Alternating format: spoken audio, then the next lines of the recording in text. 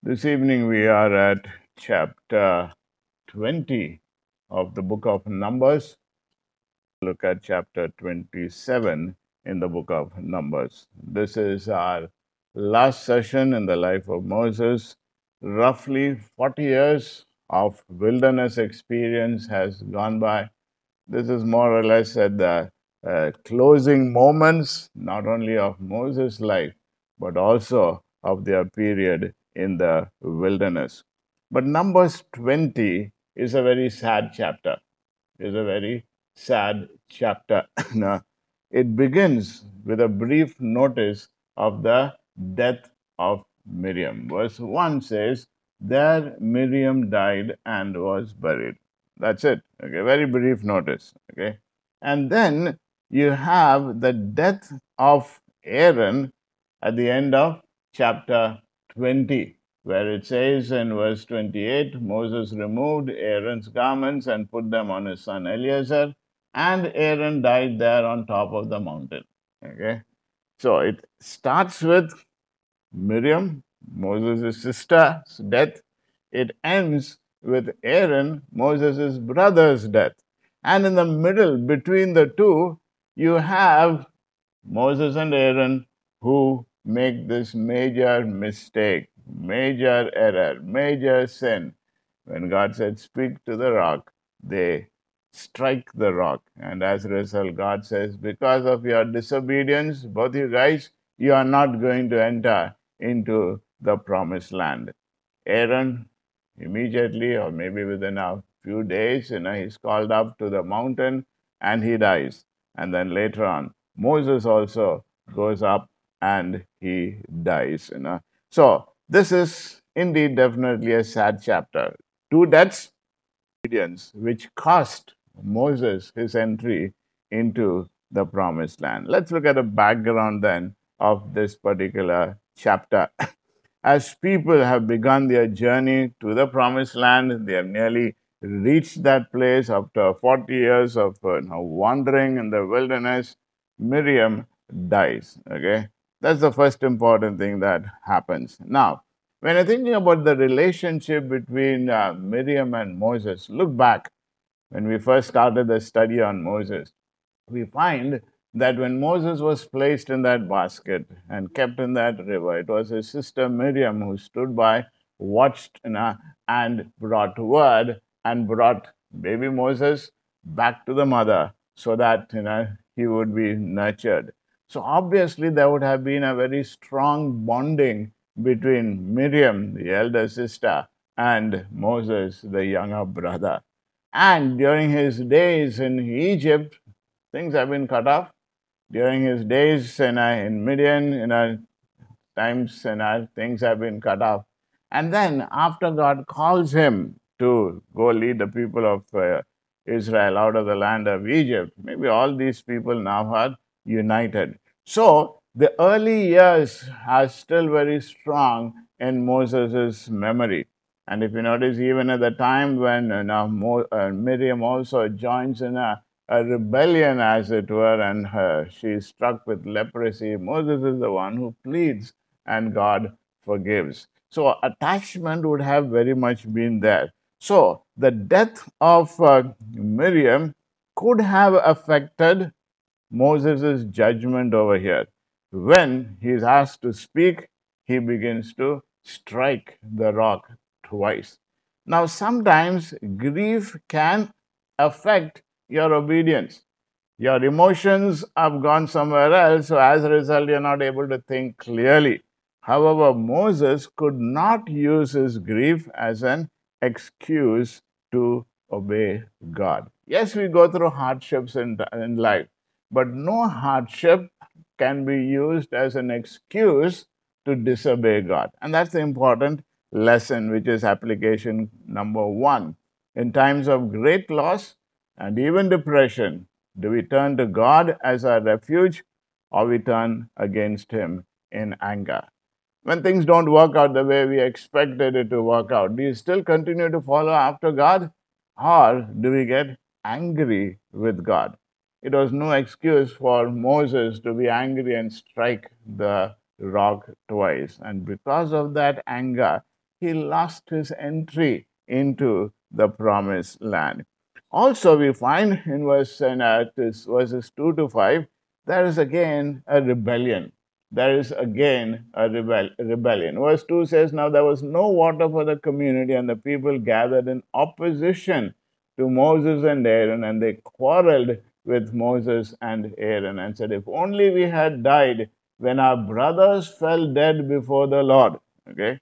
Now remember, this could very well be the next generation.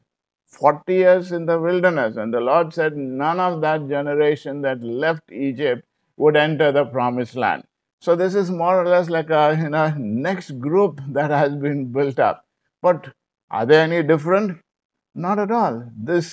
They continued what their forefathers did, continue to grumble, continue to complain, in spite of God leading them all those 40 years. Imagine every day your food needs are met. Every day God is looking after you. During those 40 years, wandering, didn't have to buy any footwear, didn't have to buy any clothes. Everything has been looked after.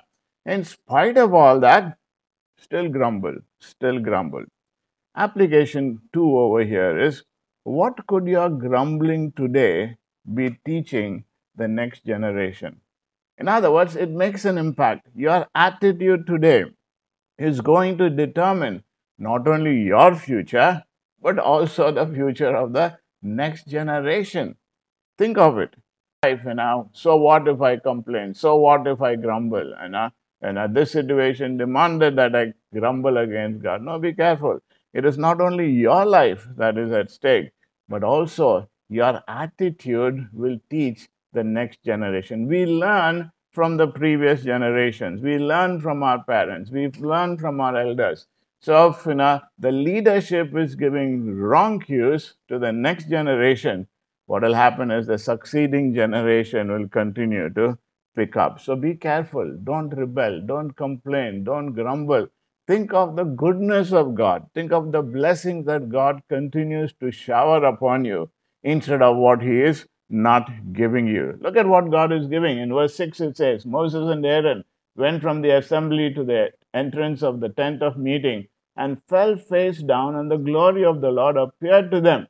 And then the Lord says, okay, speak to that rock and before their eyes, and it will pour out its water. You will bring water out of the rock for the community so that they and their livestock can drink. Look at the gracious provision of God. The gracious provision of God. These guys were complaining, but God appeared to Moses and Aaron and said, Look here, I'm going to provide water for this community. I'm the one who's going to provide water for their livestock. Okay. In Exodus 17, previous generation needed water, and God told Moses to strike the rock. Here, God specifically tells Moses to speak to the rock. But whether it was in the speaking or the striking, the thought about God here is, in spite of their rebellion, God met their needs. Stop for a moment. How closely are you following after God? How closely are you obeying Him in everything that He's asking you to do? Look also at God's blessings and provisions in your life.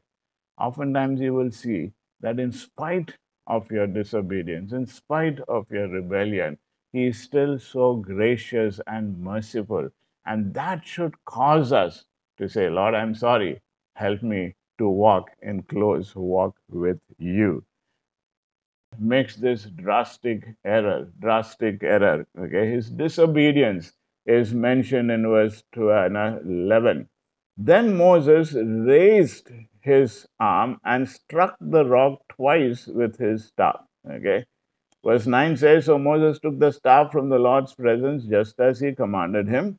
He and Aaron gathered the assembly together in front of the rock, and Moses said to them, Listen, you rebels, must we bring you water out of this rock? Isn't that a tone of anger? He says, You guys are rebellious guys. You are expecting me to bring out all what you need all the time. You're constantly asking me to do this and to do that. How dare you guys do all that to me? He's very upset. Those words will definitely signify that. That's why in verse 11 it says, Then Moses raised his arm and struck the rock not once but twice with his staff, and water gushed out. Here again, God is so gracious. God told him, speak. He struck it twice. But did God say, look here, because you have struck it twice and I in disobedience, I would not give water? No, no. He's still gracious. He's still gracious. The Bible tells us that the Lord sends rain both on the just and the unjust. So when you think about the blessings of God, don't think that you're special, so God is blessing you. No, that's His goodness to you, which should cause you to turn in repentance to Him. But instead of speaking to the rock, as God said, Moses struck the rock. This was his act of disobedience. And this is a sad thing, isn't it? If you're watching an Olympics or a race event, an athletic event, maybe a marathon, and you find the main athlete, main runner, in the first couple of laps, he's been doing very, very well, and you're expecting him to win that race. And suddenly, maybe in the last final lap, he trips, he falls down, and the rest of the runners overtake him. You will say, such a sad thing. He was so close to getting the first place, but he lost out. So many years to win this gold, but he lost out. I'm sure you would have seen situations like that. Individuals have trained and trained and trained, and somewhere in the last moments, they make a mistake. Or you look at a cricket match, you find the last ball, it could be hit as a six, or it could get out. And it's, oh, last ball, he made a mistake. He was so close, but he messed things up. Now, this is where it is not the starting of the game that is important, but it's the ending. This is where also it's not how you start the life that is important, but how you end the life that is important. It is not how you have started your Christian walk. Maybe if I ask you this evening, have you made a commitment to follow Christ? Now you may look back into your life and say, on this place, in this way, I said yes to God. Good, you started the Christian race. But the important thing is, how are you doing now? And how are you going to end it? Let me share with you some examples from the Old Testament of individuals who started well, but as years went by, they messed up. David, for example, he wrote many beautiful psalms, but it was probably when he was in his 50s that he committed adultery with Bathsheba and arranged to have her husband Uriah killed in battle. King Asa began by doing good and right in the sight of the Lord his God. That's what the Bible says. He made many godly reforms in Israel, but in the 36th year of his reign, rather than relying on the Lord, trusting in him, he took off all the silver and gold from the temple and paid that as an amount to a foreign king to fight against his enemies. And when a godly prophet confronted him rather than repenting, he became very angry and put the prophet into prison. There are plenty of examples like this, especially in the Old Testament. Individuals who started well, very promising, but as years went by, they messed up. And definitely, in history itself, we can definitely know of so many individuals who started out their Christian life very well, very promising, but as went by, sin crept in, pride crept in, money crept in, and maybe wrong doctrines also came in. And after some time, some of them have even abandoned their faith. In recent times, we hear of a lot of individuals who are top leaders, as it were, who say, I don't believe in Christianity anymore. They have walked out of the Christian life. Sad ending, sad ending. What was the verdict that God gave Moses and Aaron? The Lord very specifically said, because you have disobeyed, this is what I am going to do. Okay. He says, you will not enter the land. Verse 24 says, Aaron will be gathered to his people. He will not enter the land I give the Israelites because both of you rebelled against my command at the waters of Meribah. Yes, the people are going to enter the promised land, but you are not going to enter. Remember, full actions have consequences. That's the application. Sinful actions have consequences. And we must realize that sin is no small matter to God. You may look at this passage and say, hey, big deal. After all, God answered the prayer. Why was God so angry with Moses that he said, you are not going to enter the promised land? Sin is very important to God. We cannot say this is a sin, a small sin, it is okay. No, no. All sin have consequences. This is why we must treat sin very, very carefully. Don't play with sin. Don't think, after all, God is such a loving God, He will, forgive, He will work and overlook it. No, no, no. If God Moses had led the children of Israel through all those tough things, if God told Moses, because of this action, I'm not going to allow you to enter into the promised land, where are we in that comparison? Don't play with sin. Don't think that you can get away with it. Don't think that God will overlook sin. No, every sin has a consequence. Has a consequence. And the sooner we realize this, the sooner we will stay far away from it. The punishment that was given to Moses, God tells Moses, it's time to die. That's what we read in chapter 27 of the book of Numbers. He tells him, it's time to die. In verse 14, he calls him up to Mount Nebo. Okay. Now, Moses at this time is around 120 years of age. 120 years of age. God has been faithful to him. The Bible tells us that his eyes were not dim, even at 120 years of age. He was still strong. Imagine a 120-year-old man walking up Mount Nebo. Okay, Mount Nebo, if you notice, is a very frightful rocky hill. Okay, it's a frightful rocky hill. It's a steep rocky mountain. Okay, for a person to climb up this mountain means that he was still in the prime of his health. Nothing was wrong with him. It is not to say now you're getting too old, so now you better die. No, no. The dying is coming because as a punishment to Moses for his disobedience. So God took Moses to see the land of promise from this place. Okay. He says, you're not going to enter, but I'm gracious to you. I will help you to have a look. He couldn't have seen it at land level. So the Lord says, okay, climb up this mountain. I will give you the strength, 120 years of age, to climb this mountain. And from here, you can see the land of promise, where all the children of Israel, whom you have led through the wilderness for all these years, all these millions whom you brought out of Egypt, this is the land that I promised, and I'm going to keep my promise. Okay.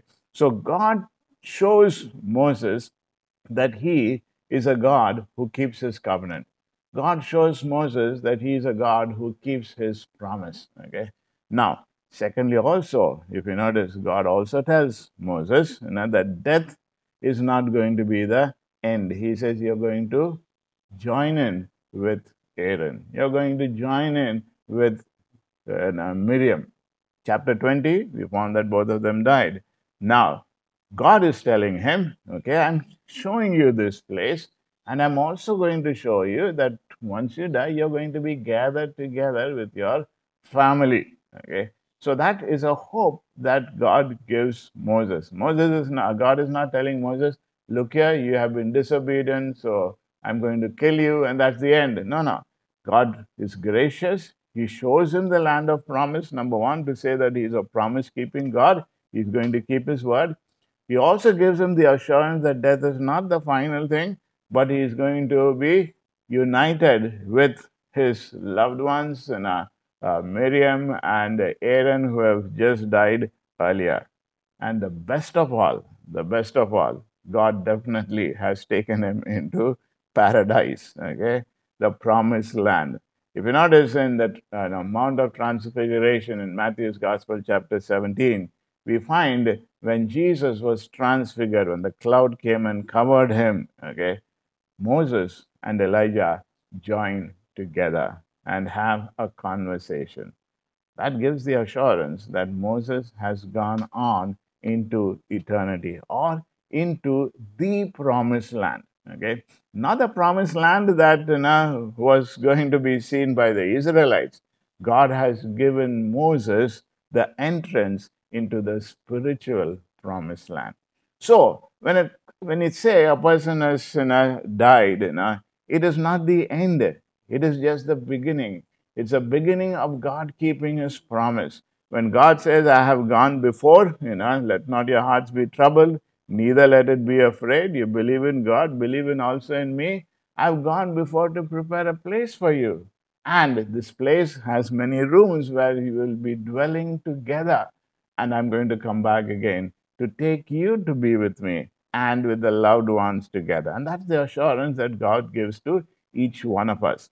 So, when you think about the death of Moses, do not think of it negatively. Think of it positively in terms of God shows Moses that He's a God of promise. Even after his death, He is still going to keep His promise. He asked him to pick up a successor, and Joshua is selected. God shows him that He's going to continue to work. It is not the end, okay? That death is not going to be the end. And more important than that is, it's going to be life, genuine life. Not a physical promised land, but the spiritual promised land that God has promised to everyone who believes in Him. So it's important, not the beginning, but the ending. And we do not know when our end will come, so it's important to be ready at all times. So let me conclude our study, even this evening and through the life of Moses, looking at some practical lessons for finishing well. Finishing well. 5 essentials we can learn from this passage this evening. Number 1, to finish well, go from your critic's presence into the Lord's presence. In Numbers 20, when these guys came again and grumbled, what did the Aaron and Moses do? Numbers chapter 20 and verse 6, it tells us, okay, they came in from the presence of the assembly to the doorway of the tent of meeting and fell on their faces. Fell on their faces, and the glory of God appeared to them. So they went from a place which was, people who are arguing, people who are grumbling, people who are angry, people who are accusing them, and they moved from there into the presence of God. And that is what finishing well is all about, isn't it? Do not allow whatever people have told you, you are like this, you are like that, they have criticized you, they have been angry with you, they have accused you of a whole lot of things which you have not done. Do not allow that to get into you and make your life miserable. Come into God's presence and allow the healing virtue to flow, and the Lord will deal with it so that we can end our lives not in bitterness, but in betterness, looking forward for what God has in store for us. Secondly, to finish well, deal with your besetting sin. Deal with your besetting sin. What was Moses' besetting sin? Chuck Swindoll, in one of his books, argues that Moses had a lifelong anger problem, okay, which led him to this tragic failure. He points out that Moses was angry when he killed the Egyptian taskmaster who was beating a fellow Israelite. Remember, we learned about that. 40 years later, when God called Moses to return to Egypt and demand that Pharaoh let Israel go, even though God had told Moses that he would harden Pharaoh's heart, when Pharaoh repeatedly refused to let Israel go, in Exodus 11 and verse 8, we read, Moses went out from Pharaoh in hot anger. That was not necessary. God had already told him this is how Pharaoh would react. But Moses seems to have had an anger problem. Later on, when Moses came down from Mount Sinai and saw the people worshipping the golden calf, what did he do in anger? He broke those 10 commandments on which the Lord had written those commandments. Now, you may say, after all that was a righteous anger, okay? But look at now, 40 years later, right when the end of his life, when God tells him, speak, That's easy, isn't it? Just speak to the rock, and the water will come. Instead of that, there's so much of unreconciled anger, unresolved anger in his life, maybe, which led him to strike the rock. In other words, if there is any small uncontrolled, unconfessed, unovercome sin which is constantly troubling you, and it's only okay, it's okay, it's okay. Sometimes people will say, after all, everybody gets angry. Or they may say, after all, everybody tells a lie. After all, everybody does this, everybody does that. It is okay. Now, if you don't deal with that, what happens is, as you grow older and older, that sin becomes much more stronger and stronger. Remember, it's easy to pull out a weed, to pull out a plant, but once it has taken roots, to pull it out is going to be much more difficult, much more difficult. So check out, what is your besetting sin? Maybe your besetting sin is not anger. Maybe it's something else that is constantly tripping you down. Correct it right now so that you don't end up finishing disastrously. Thirdly, to finish well, develop the habit of obedience in what may seem to be relatively small things. What may seem to be relatively small things. God said, speak. Simple, so simple, isn't it? All that he had to do is just obey in that. But he took it to some other level. There are a lot of small things that God tells us to obey. It could be as simple as obey our parents. It could be as simple as, if you want to walk with God, you need to live a life of studying God's word, praying to Him, fellowshipping. These are all simple acts of obedience. Nothing complicated about it to say you must read the Bible or pray to God or come and fellowship together. Nothing complicated on that. But if you're not observing these little things, what will happen is it becomes huge mountains on which you will definitely trip over and fall. To finish well, be careful to give God the glory for everything He uses you to accomplish. In other words, as you go through life, the Lord gives you victories. The Lord gives you success. The Lord gives you promotion. Let it never get into your head that it is because of your blood, sweat, and tears that you have come to this position you are in. Remember in Numbers chapter 20 and verse 10, what does Moses say? Listen now, you rebels, shall we bring water for you out of this rock? The implication of that question was that Moses and Aaron were able to bring water from the rock. What they were saying is, okay, 40 years we have done all this, we can also do this. Is this what you really want? Okay, in other words, they were claiming to have that power instead of giving God the glory. Instead of saying God is the one who has asked us to do this, and He is the one who's going to enable us to do this. They took it upon themselves. Even though God told them, you go before the people and this is what you have to say. Instead of obeying, they thought they could handle it themselves. Sometimes, when you grow in your walk with God, because of past victories, when you face a particular situation, there's a lot of complacency. There could be a lot of pride to say, oh, I've handled it in the past, I can also handle it now. No, be careful. Be careful to give God the glory for everything He uses you to accomplish. And finally, the fifth one, to finish well, believe God and treat Him holy. And treat Him holy. What is the Lord's perspective on this whole incident of disobedience? Numbers chapter 20 and verse 12 gives us this. He says, the Lord says, because you have not believed me to treat me as holy in the sight of the sons of Israel, therefore you shall not bring this assembly into the land which I have given them, because you have not believed me. Okay. What did it mean? It meant, okay, last time God said, strike. Now God is saying, speak. Now, which is one? What is God saying? Is God, can I believe God when He's saying, speak? Should obey Him in the speaking? Or should I look back on what He said earlier to strike? It's a disbelief in what God has just told him. And then it says to treat me as holy. Disobedience primarily says, What I'm doing, I know is right. What you're telling me is not the right thing.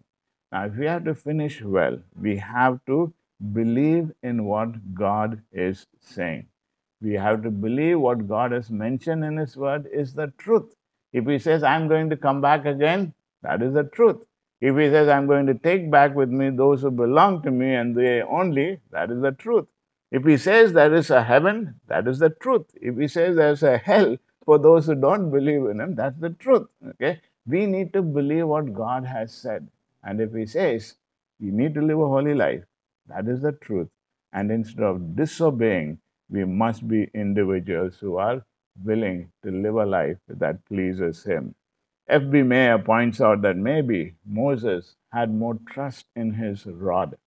The rod has helped him so far, done many, many miraculous things. And now in the Lord, he takes the rod from the Lord's presence and he says, okay, this rod, I have done this earlier. I can also do it now. My past experience is going to help me. The method that I used earlier, that worked. So if striking worked, I'm going to strike now. No, no.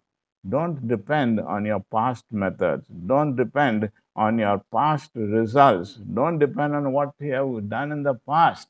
If God tells you something now, be willing to obey. Be willing to obey. Moses implied that it was not the Lord who will bring water from the rock, but it will be He. And as a result, it brought God lower. It did not treat God as holy. Let me close with this illustration of George Mueller, an individual, a man of faith who trusted in God. You must definitely read his biography. Okay.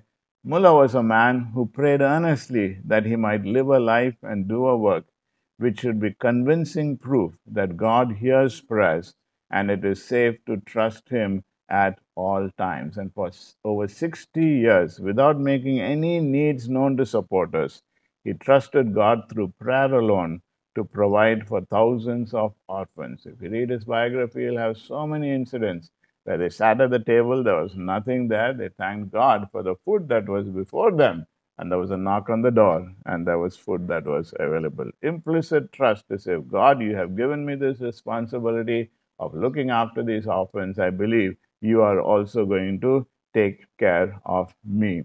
At George Miller's funeral service, a man related how a friend had said to Miller, when God calls you home, it will be like a ship going into harbor full sail. George Miller replied, oh no, it is poor George Miller who needs daily to pray, hold thou me up in my goings, that my footsteps slip not. What is he saying? He's saying, I'm not a big guy. I'm not a confident guy. My prayer is constantly trusting in God that even as I grow older, I would never go away from the Lord. So it's a constant, perpetual warning for each of us to pray that as we grow older, that we will not depart from the Lord. Finishing well in life depends on running well now. Now, you may think I have many years to live, but it depends on how you are doing now. Okay, finishing well depends on running well now. To enter the race, starting point is you have to trust Christ as your Savior and Lord. Then each day, meet with Him in His Word and prayer. And as George Mueller said, the first business of every morning should be to secure happiness in God. Your time with Him should be the most important time of the day. Then, when you encounter problems, this will help you to come into God's presence. If you have any sin that is tripping you, besetting sin, deal with it so that it doesn't trip you up to make you fall. Develop the habit of obedience in what may seem to be relatively small things. Give God the glory for everything He uses you to accomplish for Him. Trust in Him at all times and treat Him as holy. Then, when you finish the race here and when you meet Him face to face, He will tell you, good and faithful servant, you have finished well. This evening, for each of us is that this would be our heart cry. Lord, when I finish the race, when I see you face to face, I want to hear that well done. When we have done a good job, when somebody says, Shabash, you did a good job, well done, you're so happy, isn't it? You put your effort into it and you did well, and somebody appreciated you. Think for a moment when the Lord Himself will give you that well done. Isn't that something that you need to look forward to? Let's bow our heads in prayer together. Father, we thank you, Lord, for the life of Moses. So many lessons you have taught us. And even this evening, when we learn about his death, is so very important. Father, you're such a good and gracious God. You're a God who keeps your promise. You're a God who has assured us of the promised land. You're a God who assures us of your strength each day to take us into that land that you have promised for us. But we pray, Lord, that you'd find us as individuals who treat you as holy, find us as individuals who obey you, so that when we finish the race that you have given to us, Lord, it would be with joy that we can meet you face to face, that we can hear from you, your well done, good and faithful servant, enter into the joy of the Lord. To that end, we pray that each day you would prepare us for your coming, prepare us for meeting you, and to live forever in eternity with you. We thank you this evening. Help us, Lord, to make necessary changes in our lives as a result of the series that you have taught us through the life of Moses. In Jesus' name we pray. Amen.